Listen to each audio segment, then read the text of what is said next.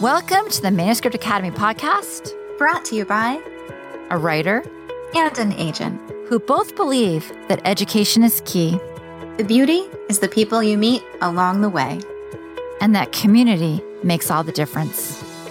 Here at the Manuscript Academy, you can learn the skills, make the connections, and have access to experts, all from home. I'm Julie Kingsley. And I'm Jessica Sinsheimer. Put down your pens, pause your word counts, and enjoy.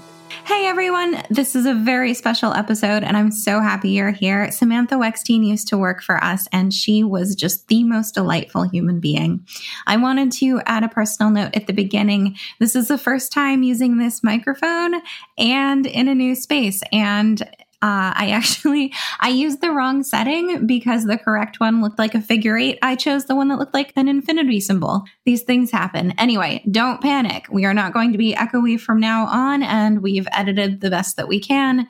But Samantha said so many amazing things. There was no way we were going to ask her to re-record. So sit back, relax, enjoy, and I hope you find this as educational and enjoyable as we did. Hey everyone, thank you so much for joining us. This is the very first podcast we're recording from Manuscript Academy headquarters. Woo! I am joined by the lovely and talented Samantha Wekstein from Writer's House. Thank you for having me. We are so happy to have you. Now, why don't you tell us a little bit about how you got started in publishing?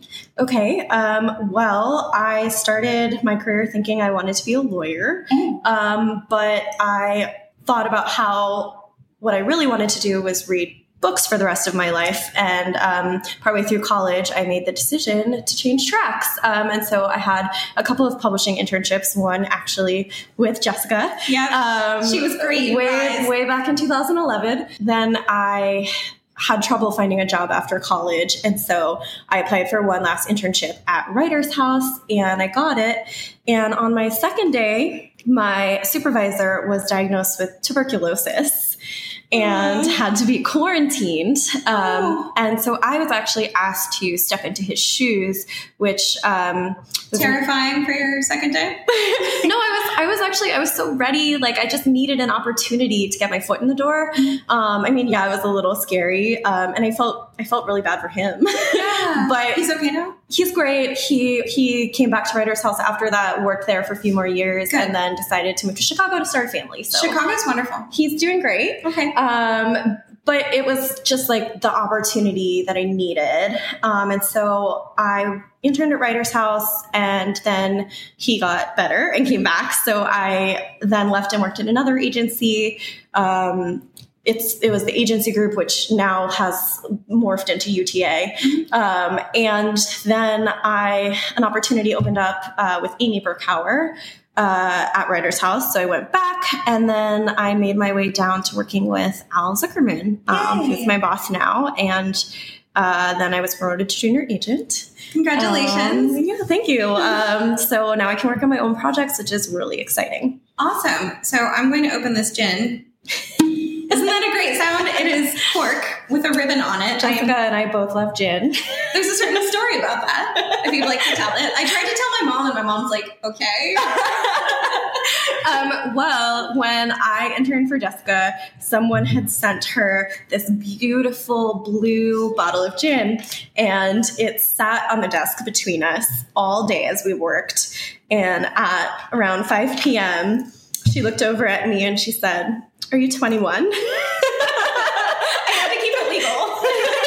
And I was. I had just turned 21 that year. And so we went into the kitchen and shared a delicious gin and tonic and bonded a little bit. So I will always remember that. If I remember correctly, you said that unbeknownst to me, you were realizing gin was your beverage. Yes. At that point, I hadn't really had a lot of gin. You know, gin isn't really like a college drink. Have you noticed that like half of publishing prefers gin and tonics? What is that? I think it's just like, it's classic. I guess so. And you can order it everywhere. That's true. Everyone knows how to make it. If they screwed up, you ask for more gin or more tonic. So you were telling me about something really amazing that you did before working in publishing that everyone I think will enjoy very much. Well, when I graduated college, I decided to write a musical. So it's a 90s Nickelodeon cartoon parody musical called Lost in Nick. and it was actually put up at my university. So that was cool. That was like one of the most exciting things that I've ever done. So yeah, it's really exciting to see something that you've created, like sent out into the world and have other people interpret it and perform it. It was really hard that it was put on in Maryland and I was in New York at the time. So it was really hard to like not be the director and not be like to basically say, you know, I wrote this thing and now you have to apply your vision to it, and see other people do. So that was really hard, but it was really exciting too and really fun. And I love musical theater. Yeah. And why are there so many of us? because it's awesome. Yeah. And here we ask Samantha to go through her query pile, choose queries at random, and tell us her impressions of what those writers have created. All right. So my first query is, I think, adult fantasy. But you're not sure. But I'm not sure because the author never states what the genre is in the letter. I have a word count, which is extremely long. How long is it? It's not really long for adult fantasy, but it's pretty long. It's 125,000 words, which for a debut is long. And because I don't really know the genre, it's hard for me to figure out if that's appropriate. The other thing is that, you know, it's set in a world that isn't our own and it doesn't establish the rules of that world. There's gods, there's humans. I don't really know what each of these groups of people or beings want, or how they're related to each other. Are they living in the same place? So I think that when it comes to fantasy, establishing the world and the parameters of the world and then how the main character is going to move through that world is really important, even in just a short letter. Because if I don't understand your world, I'm not going to understand what your character wants to achieve within the parameters of that world. So this would be a pass for me. The basic rules for query letter are introduce the character, introduce the setting. If it has elements that don't belong in our world, define what those are for us, and then introduce their goal and what they're hoping to achieve and the obstacles that stand in their way. And that is true not only for fantasy, but literally for every story, query letter. Overall, you have to establish character, setting, motivation, and obstacles. Ready? Next one. Next one.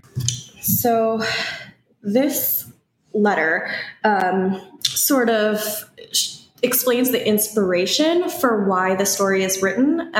It's based on folk tales that the author sort of wove together into one big adult story. But it fails to tell me what that story is about. There's a chapter attached, so if I were interested, I would probably look at that. But, you know, if you can't really formulate a summary of your story, then I would hazard a guess that your first pages are also confusing. So this would be a pass for me. Okay.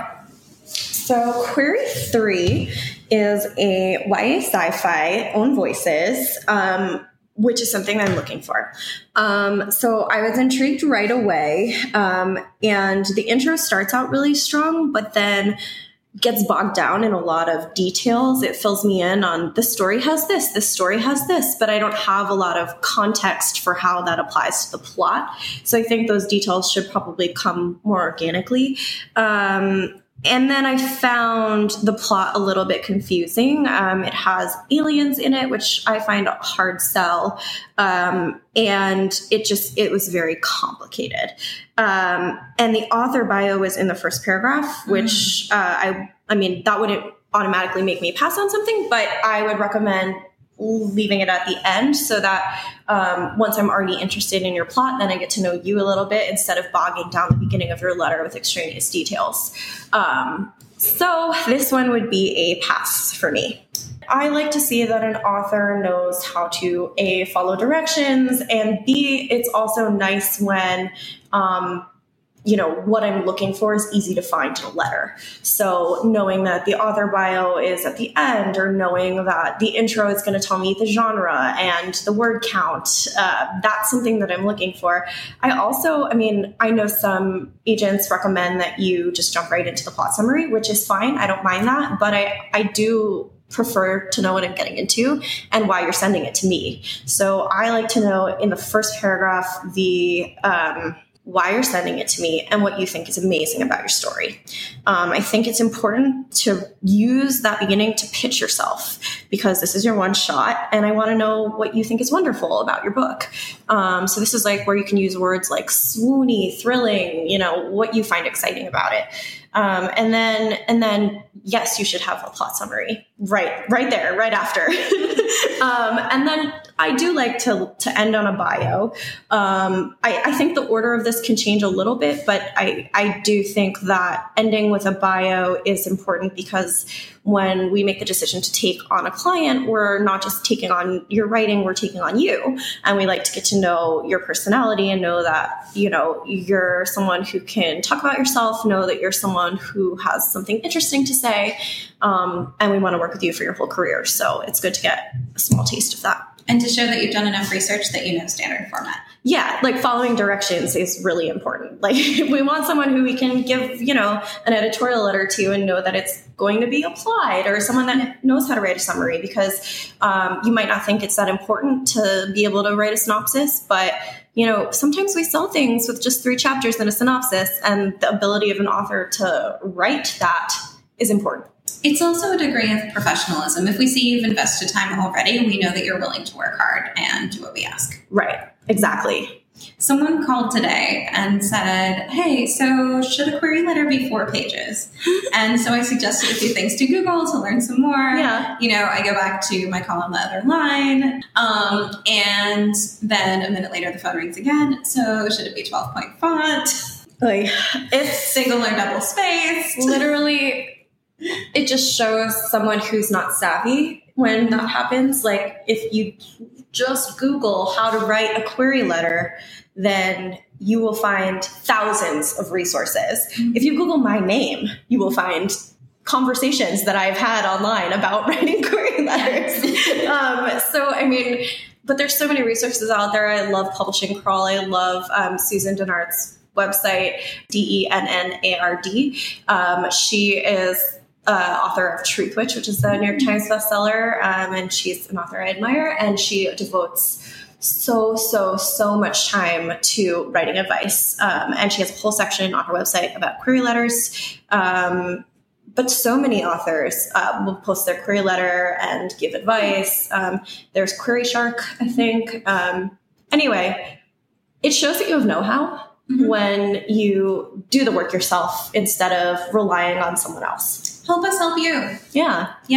We want to work with someone who's going to be on Twitter, who's going to be self-promoting, who knows how to use the internet, who's going to be able to set up a website, who knows how to use Google and can do research. So showing that you have done the work says a lot. Okay. Query 4. This is another query that has a world building issue. It's an adult fantasy, but the person tried to convince me that it takes a YA story that sort of adapts it for adults because they know that I love YA. I also like adult fantasy, so you don't need to do that. But it's this story that sort of compares like our reality and being entrenched in the real world versus like a magical world, but it doesn't necessarily clearly define how the magical world is different and what the characters are hoping to achieve. It's sort of, I guess, the magical world gets thrust upon them and they don't understand what's happening to them. But then I need to understand how that affects their life and how that affects their goals. So this would be a pass. Do you think that a lot of people try to cram the work into YA when it doesn't need to be? Absolutely. I think a lot of people think YA is super commercial and selling a lot. I don't necessarily know that it's selling any more than adult. it won't work to do that. We can tell when something isn't the right genre, especially if we start reading your sample, because it's really easy to tell based on the voice if something is appropriate for a certain genre. If the voice sounds really young, the age of the character, these are dead giveaways. And YA voice is one of the hardest voices to get right. Yeah. So you really have to know the age that you're writing for, and essentially, like, they're pretty well defined. Like, if your character is, middle school age, it's middle grade, and if your character is in high school, then it's YA, and anything beyond that is either new adult or adult. And so, if your character is 25 but you're pitching it as YA, that's not going to fly. I can feel the audience, some of our audience, raising their hands mentally and saying, but new adult, is it real? New adult is real, but I don't think it's what people wanted it to be. I think that when people first started out, they wanted it to be this bridging the gap genre, but it became more of like a romance, digital only for college age and early adulthood characters. And they don't really publish it or support it in a big way because at publishers, the imprints are set up to be very specific about what they do. So if you work at a children's publisher, you publish children's books. And if you work at an adult publisher, you publish adult books. And there's no one really equipped to handle the in-between. There aren't new adult imprints set up. So you have to find an editor willing to do the crossover, but the marketing team and the sales team, they don't really know how to promote it and to place it out in the market and find their audience. I hope that that's something that changes in the future. I think that college age stories, early 20s age people are represented in stories more. That's a genre that I'm interested in reading. Mm-hmm. And the first project that I sold was new adult. Oh, cool. And luckily that author is Australian, and the Australian publisher was very excited about her. And so they did an imprint and did a bigger push. But I just think it's a very hard sell. I'm not saying I wouldn't do it, but I also don't think it's like character is X age, therefore this is new adult. It has to be sort of that like romance genre. Mm-hmm. I think it's kind of one of those cases of we've done it this way, therefore it's the only way it can be done. Right. And until they actually form an imprint that exclusively does that genre and does it with more variety and more support, I don't think it'll be successful. Well, there's Wednesday Books. Yes. They, I think of it more as crossover YA than new adult. Right. And they're doing a lot of romance stuff too. There are some series that do it. Sarah J. Maas, she's at Bloomsbury and Bloomsbury Children's, and her books, the character is 18 when she starts, but those books are very graphic and they become very adult quickly. And so they're somewhere in that new adult space, but I don't think people label them as new adult. They're sort of like YA adult crossover fantasy as opposed to being like new adult as the category. Grade 5 is a middle grade historical fiction. And I am on the fence about this one. I think that the story is really interesting and the character motivation is really clear. The character is set on a journey. It has a lot of the things that push my buttons. It's, a quest, a found family, feminist. And however, there are two red flags for me in this. One, the character is 10 years old, which feels too young for middle grade. 10 is the age of someone in elementary school, not in middle school, and that's usually how I judge it. But that wouldn't make me reject it out of hand because sometimes you can change the age of a character easily. But the other thing that is making me doubt this is that it's also 27,000 words, which is also, in my opinion, too short. So it's lower middle grade. Yeah. And I don't really know that space as well. I don't feel confident selling into it. I don't know how much of a market there is for historical fiction lower middle grade. I don't know.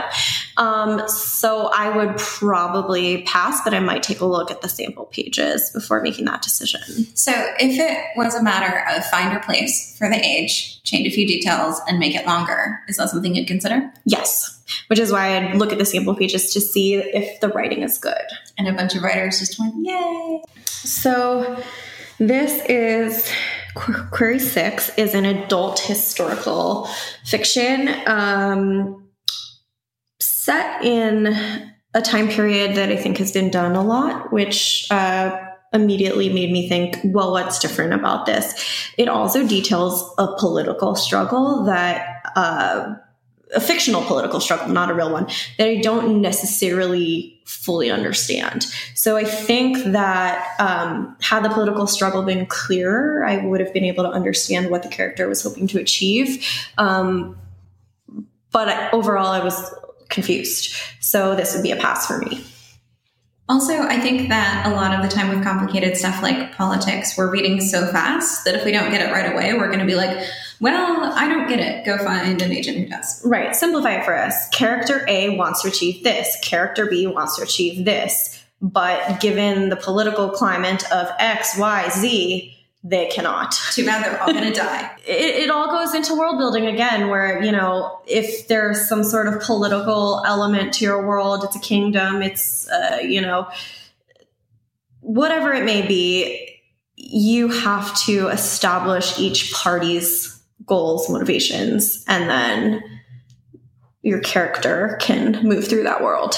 So Query 7, I'm not really sure if this is a query or sample pages, because it's just starts out, it's labeled as a query, but it just starts out speaking in the voice of the character, and it doesn't have any sort of pitch to it, and it doesn't have an author bio, and it isn't formatted. It's formatted almost like the first few pages of the manuscript. But then I see that there are more pages included further down. That's a lot of pages. So, yeah. So first of all, follow query guidelines.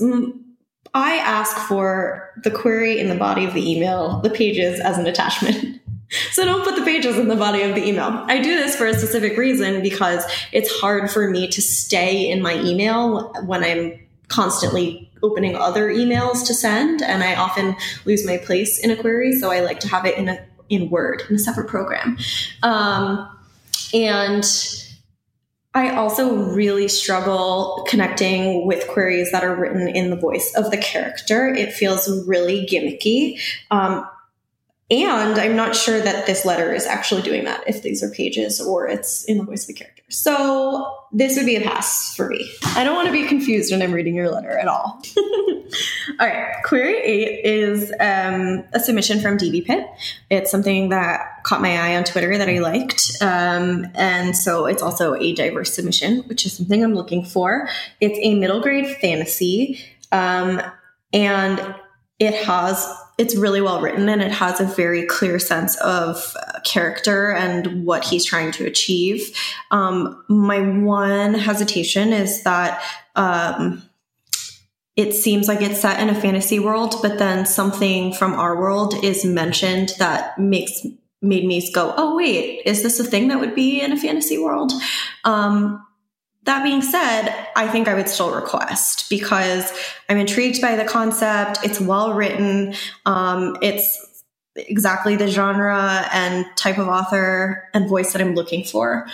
So this would be a request for me. Woohoo! Let us know if you end up representing that. You heard it here first.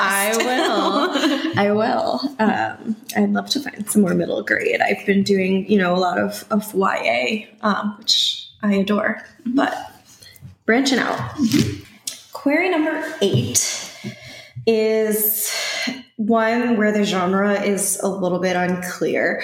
The author says that it's like a YA new adult, but it's a fantasy. You've had so much fantasy in these. Well, I love fantasy. So you prefer fantasy over quote real world? I think that I gravitate towards fantasy more, but I love anything in YA or middle grade. I'm a lot pickier when it comes to adult. I like really commercial genre fiction. But with YA, I am not quite so specific. I definitely have preferences though. Like I prefer fantasy. I'm not as big of a fan as paranormal. I'm not huge on aliens. But I don't mind sci-fi. But yeah, I'm not terribly specific. That's good. An omnivorous reader. I'm wide open in children's, which is nice. Mm-hmm. I get a lot of variety and a lot of fancy. Yeah, so I'm not clear on the genre. It's sort of trying to do a lot of things, and the main character is 20, so I'm not really sure that fits. It also comps some titles that made me go, really? Why are you comping this? It's saying that it wants to reach Twilight readers, and that sort of says to me, you're not really aware of the market. Your story isn't going to fit somewhere where someone's going to want to buy it, know how to market it, know how to support it. And also it's too long, and it has too many familiar fantasy elements. The story has, it just, I think, is trying to do too much. It's trying to encompass all things. And these are all things that we've seen before, and it doesn't have a new take on that. And yet Twilight's the comp. Well, I think it's, this author is saying that they want to reach the audience of Twilight. Not that the book is like Twilight, but I'm sort of, it makes me wonder, are you aware of what the audience of Twilight is? Because, they've grown up. And a lot of... What are they doing now? That would be a fun piece. But I mean, like, new readers to Twilight, they're like, preteens and teens, and they're not reading about a 20-year-old, and they're not reading something that's adult or new adult. Mm-hmm. So it just shows me you're not really aware of yourself. So do you think vampires are coming back from the dead? If you're doing something that is fresh, different, totally unique on a genre or a type of trope that's been done before, as long as your take is 100% new, then that's something I'd be interested in seeing. So I wouldn't say 100% no vampires, but think about how many books on vampires there are out there. And if you're not doing something different, then I don't really want to see it. I don't think they're coming back. A lot of people have said on Twitter, oh, I'm calling it paranormal's coming back. I wondered if they just wanted to be on record as calling it first. I wasn't sure. I haven't gotten the sense that vampires specifically are coming back. I think witches are really big. Oh, I want some witches. I love witches. And I think that they're really fun because you can do a lot of feminist stuff with witches. And feminism is something I'm 100% looking for. And it's very timely. And I hope it always will be timely because it's one of my prime interests. So ladies with superpowers, I'm into that. I almost feel like this is a terrible way of putting it because I like the strong female character until it became the capital strong female character. Right. And now I feel like this is almost strong female character 2.0 because she's got powers. Yeah. And she's coming to take down all the problems in the world that we need to, she's coming to right all the wrongs. Right. We don't want someone who's perfect female character. We want someone with nuance, and it's cool when they have powers and that gives them an advantage over their enemies, but we want someone who's complicated and trying to do good and someone we can identify with. I've talked about this a little bit on Twitter. One of my most popular tweets ever was about how I love strong female characters. I love kick-ass. I love superpowers. I love when they're strong and they know how to fight. But I also think strength is something that comes from attitude. It comes from overcoming obstacles. And you don't have to be physically strong to be a strong female character. Absolutely. You have to be multidimensional. You have to be well-developed. You have to have clear goals, an inner strength that you're trying to achieve. I want the strong female character who, even if her powers are taken away, can get herself out of a bad situation. Yeah, exactly. All right. Query 9 is a great letter. Wow, good. Yeah, it's nice when you find them. Wait, 2 requests out of 10? That's amazing. I think that the more specific I am about what I want, the better letters I get. I've tended to find after I tweet, I get a run of good submissions. And that's awesome. Yeah. So this one is another DV pit. So I saw the pitch on Twitter. I liked it. Its own voices, female protagonist. It has, again, a lot of the things that I'm looking for. It has sports. It has fandom. The main character is involved in like a cute fandom sort of romance, and there's the setup of her obstacles are very clear. And it was really well written, this letter. So I would 100% request. Yay! Yay. Again, you have to tell us if that works out. I know. I was smiling while I was reading it. So that was. I heard you laugh too. Yeah. Yeah. No, it's a very cute setup. It's like a rom-com with sports and fandom. These are like all things that I'm interested in. And it's all sports or some sports? All sports. I'm someone who grew up watching 90s inspirational sports movies like The Sandlot and The Big Green and, oh my God, there's so many others. There's a Little Giants. I love those movies. I love them so much. And I just want people to send me books. I also played sports. I played varsity soccer. I still play soccer when I'm healthy. And so that's something I'm interested in. I would love to get like a dance book, like Dance Academy-esque, or, like a soccer, hockey, football, baseball, whatever. All right. We have reached query 10. So this one is a well-written letter. It has good personalization. It has good plot summary. However, so it's a YA urban fantasy about a character who finds out she's part of a secret magical order of protectors. That is a plot that I have seen thousands of times. I mean, that has just been done. It's been done over and over and over and over again. And like I said before, I'm not against something that has been done before, but it has to have a fresh take. And from this letter, I'm not getting that.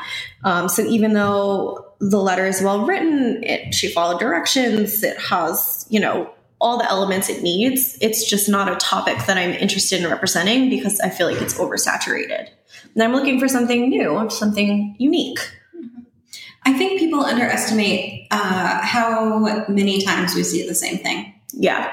Yeah. And they can't really know unless they're in our inbox. And it's not like it would be ethical to give them our login information so they could see. Yeah. I remember there was one period of time where even synesthesia came up over and over and over. It still keeps coming up in my inbox, like people who see emotions as colors or shapes. That is like, it happens.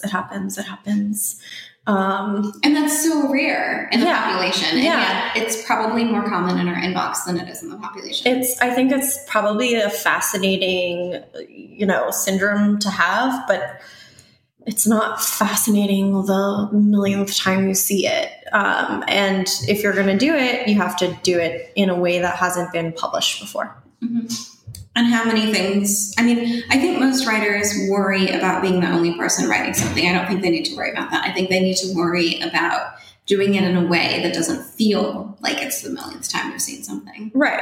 Like you can write about a creature like vampires that we've seen before, but, maybe they like do it like Banicula where they suck water out of vegetables. You know what I mean? Like it has to be like something so different. That's just like one example, but no. I love that example. I met him a couple years ago at a reading and he drew a picture in the first page of the book. I was like the only adult there. It was very awkward. I worked for Amy Burkauer, who's his agent, and he's really nice. He's so nice. And he drew like this beautiful bunny and it was like crunch. Yeah. Yeah. No, those books are so cute. And like they are a very fresh take on an old topic. That's like the first example that popped into my head. But like, a person discovers that they're part of like, they have powers and they're part of like an ages old organization. Fine.